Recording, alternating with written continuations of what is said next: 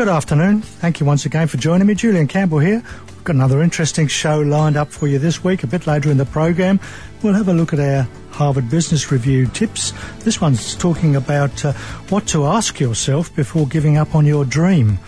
We'll also have a look at an innovation story, but right now we're going to cross over to AV Chartered Accountants and have our monthly chat with Tony Vidray. Good afternoon, Tony. Good afternoon, Julian. I gave up on my dream many years ago. No, you didn't. It's growing all the time, isn't it? Moving up to Maitland now, you. Yeah. Oh no, to be an onstage actor. Oh, was that your dream?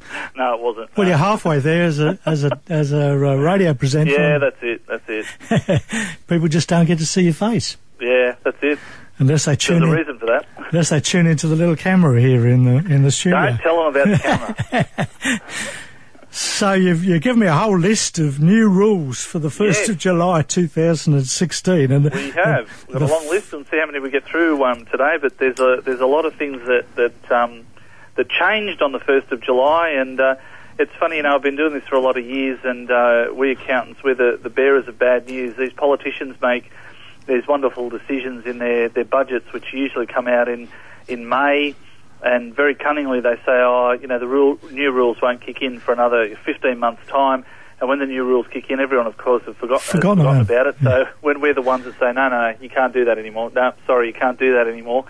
Yes, we are the bearers of bad news. So we'll go through some of this. Well, hopefully there's some good ones still in there, though. Well, this is hot off the press. We've been talking about SuperStream, and I think I mentioned on your program last month that we still hadn't heard at the start of June whether the government or the ATO were going to extend the deadline. The deadline was the 30th of June, and they left it late. On the 22nd of June, they issued a press release to say that they're going to extend compliance with SuperStream to the 28th of October.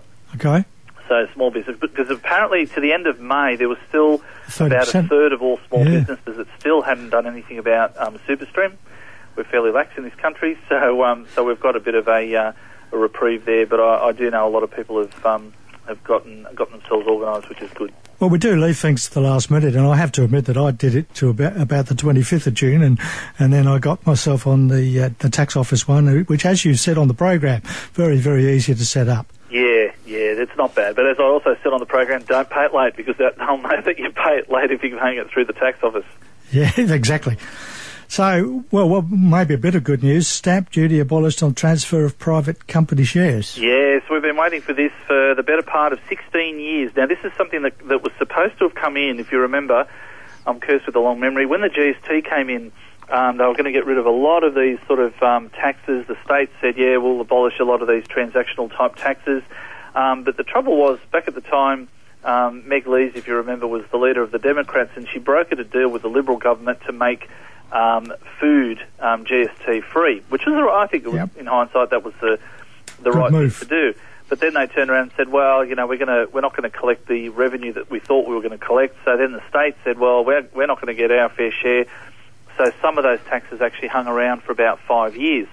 So some of those things, if you might remember, the BAD tax, the bank account debits tax, and the FID tax, financial institutions duty, all those things went 5 years after the GST came in. But one that stuck around for ages is this stamp duty on private company shares. So if you and I own shares in a company, and then we have a bit of a falling out, and I say, look, I don't want to be involved in this company anymore, and I'll go to transfer my shares to you.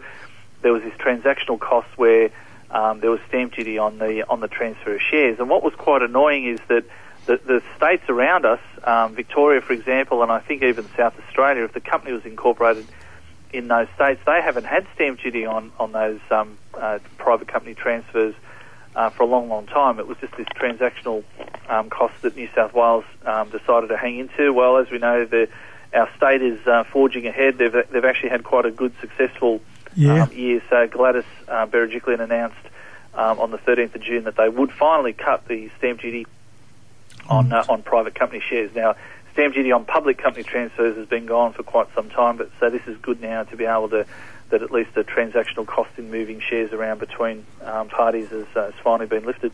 And some good news that we've had in small business for the last year, I think it is, we can depreciate up to $20,000. That remains for another 12 months. Yeah, that's right. So when it was first announced in May of 2015, and again going back to one of your earlier programs, everyone got very excited and they rushed out and they bought a whole stack of assets before the 30th of June 15. But the announcement was there, and it hasn't changed, that it actually is going to be in place right up until the end of this coming financial year. So just a reminder, this is the last of those years, unless they decide, on the 22nd of June that they're going to extend it again.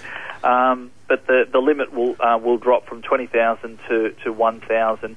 So this financial year of 30th of June 17 is the final year. So get out there and purchase and it only applies to small businesses, those that turn over under $2 million. Yeah. And talking about final years for the budget repair levy, what's that one about? That apparently is going to go, and that is if you follow your politics, our budgets and our cash collections on a national basis is in a bit of a mess. So a couple of years ago they introduced a temporary budget repair levy. So anyone who earns over $180,000 pays an extra 2%. As not quite the Medicare levy, but just as this budget repair levy. This June 17 year supposedly is the last year that will be in. Not that I'm very confident that the budget will be repaired by the 30th of June 2017. No, whichever way it goes. Well, everyone knows the story about the toll on the Harbour Bridge. That was introduced in the 1930s, was it? You were probably around back then, mate. No. It was introduced just to pay off the Harbour Bridge, and fast forward a few decades later, and it's still there. So the bridge and the toll. This is an interesting one. Company tax cuts for small business. I mean, I presume it's going to depend on some outcomes. Kind of. This has been a real political football, as we've known for the last the 8 weeks in the lead up to the election. One thing that did come in that we know is that company tax rates has been cut for small business, again those that turn over under $2 million, from 30% to 28.5%. So that's as you go and get your returns done. If you're in a corporate entity, your tax rate will actually drop to 28.5%. What they've been playing politics with over the last 8 weeks is to try and get that 28.5% down to 25% over the next 10 years, and where it got a sort of a little bit of a hot potato was they also wanted to introduce it so that it didn't just apply to small businesses, it applied to all businesses. So Labor seized on that and said, well, you're giving tax cuts of $50 billion to large business, but this particular one from 30% down to 28.5%, that's in stone, so that will apply from this year. So, and one question that was being asked in the lead up to 30 June is, if I own Company A and it turns over $1.8 million, and I also own Company B and it turns over $1 million, do I get the lower tax rate? And the answer is you've got to group all of the entities that you control. So no, you can't go and split off all the businesses. So it's done on they trace the ultimate ownership. And the small business offset, what's that concern? Yeah, well, that's new. That's something that's completely brand new. So whilst our small businesses have been getting tax cuts, those who still choose to operate as a sole trader, and again on your program we've talked about the pros and cons of operating with whether you operate as a sole trader because a lot of your private assets are at risk. So if you choose to operate as a sole trader, this also applies to trusts as well, you're going to be entitled to what's called a small business income tax offset. Now, for the 30th of June 16 year, they'll give you a discount off your tax bill of 5% up to a maximum of $1,000. But there is talk of trying to increase that up to 8% over the next few years. So again, it's a quasi sort of a tax cut. We're chatting with Tony Vidray from AV Chartered Accountants about the new rules from the 1st of July. So are we back there, Tony? Yes, I'm here. How are you? Fantastic. You didn't go and have a lunch? I've got a big glass of water in front of me. I get parched when I get excited talking about taxes, you know. This one's an interesting one. New gender identifiers. Yes. How modern is this? The Attorney General guidelines have finally been updated for sex and gender recognition. So this year, for the first time in the tax returns, it'll have more than just two choices. So they're saying it'll be recognised within the community as a gender other than the sex, male or female, they were assigned at birth or infancy. I don't know how you're assigned a gender at birth. So now it'll allow other. I think it's on your birth certificate, isn't it? Yeah, but who assigns it? Well, it was nature, but So anyway, so now there's a third option, and there's also the returns also been updated. So when you have your spouse details, it also has a few options there for your spouse as well. And your net medical expenses offset is now being phased out. This is the bad news that I was talking about earlier on. So for many, many years, we know that when people are out of pocket for their net medical expenses, they go and have a major operation done during the year, and Medicare reimburses them some. Their health fund might reimburse them some. If they're out of pocket by, and the figure's been around 2,000, it's been fiddled with over the years, but you've been able to claim an offset if you're out of pocket. Well, that has now been phased out. So June 15 was the last year that you can claim that. Now, a revised, a smaller version of the offset continues on until the 30th of June 2019, so for the next, 3 or 4 years. But it only applies for disability aids, attendant care or aged care, and that's it. So if you're in that category, you're out of pocket, you are genuinely out of pocket now. So if we're claiming cars, and a lot of us do, there's a couple of changes to the way that we record car claims. Yes, that's right. You better ignore those tax tips sponsored by AV Chartered Accountants. Yes, earlier in the week. No, there have been some changes. Quite interesting. So, so in other words, there used to be 4, now there are only 2. So the 2 methods that are now gone are the 12% of the cost of the car method and the 1/3 of the expenses method. Those 2 have now gone. So when you go to prepare your June 16 return, you either have the cents per kilometre method or the logbook. Now, the cents per kilometre method, it only requires a reasonable estimate of the number of business kilometres that you've done. You actually need to prove that you own the car that you're driving around in, and the claim is capped at 5,000 kilometres. Yep. And the logbook, how often do we have to do those? Yeah, this is the time of year where we often say to people, in fact, even leading up to 30 June, to dust off the logbook and make sure that it is still valid. So the rules around logbooks are that once you keep a logbook, you need to keep it for that minimum 12-week period. It's supposed to be indicative of travel throughout the entire financial year, and it applies for the year that you keep it in plus the next 4 years. Okay. So logbooks used to be, they didn't have an expiry date. Now they have an expiry date, so you do have to keep them every 5 years, and you also have to keep them again if your pattern of travel changes. So just make sure your logbook's not over 5 years old, because it could be significant. You just do some numbers in your head. Most people let's pick a figure. Say it costs you about $20,000 a year to maintain your vehicle between rego insurance and fuel costs and all that sort of stuff. If you keep a logbook that's say 80% business use, well, that's a legitimate claim of $16,000 per annum. If your logbook is out of date or not valid, you're going to be restricted to only be claiming the cents per kilometre method, which is only going to be around about 3,500. So it's a massive difference. So, and just quickly, if we've got time because I'm interested in this one, small business restructure rules.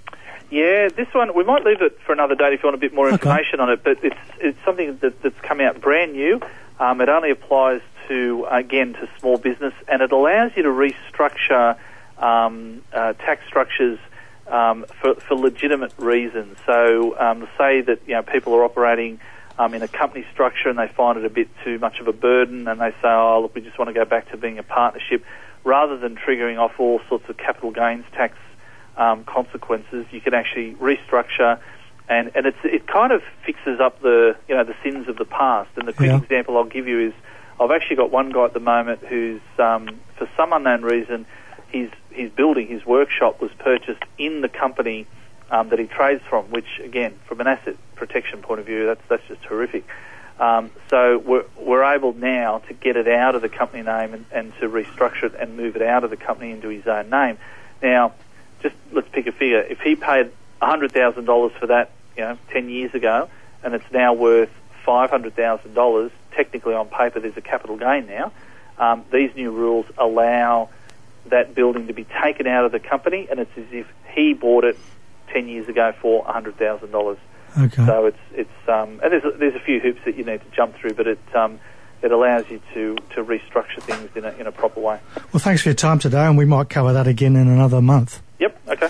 Thank you very much, and have a great month. Well, we've just got time for one of our Harvard Business Review tips, and as I said earlier, what to ask before giving up on your dream.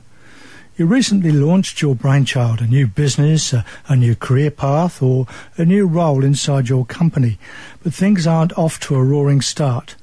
No one wants to declare their dream dead, but if yours is on life support and you're channeling valuable resources into a failing cause, you may need to accept the inevitable.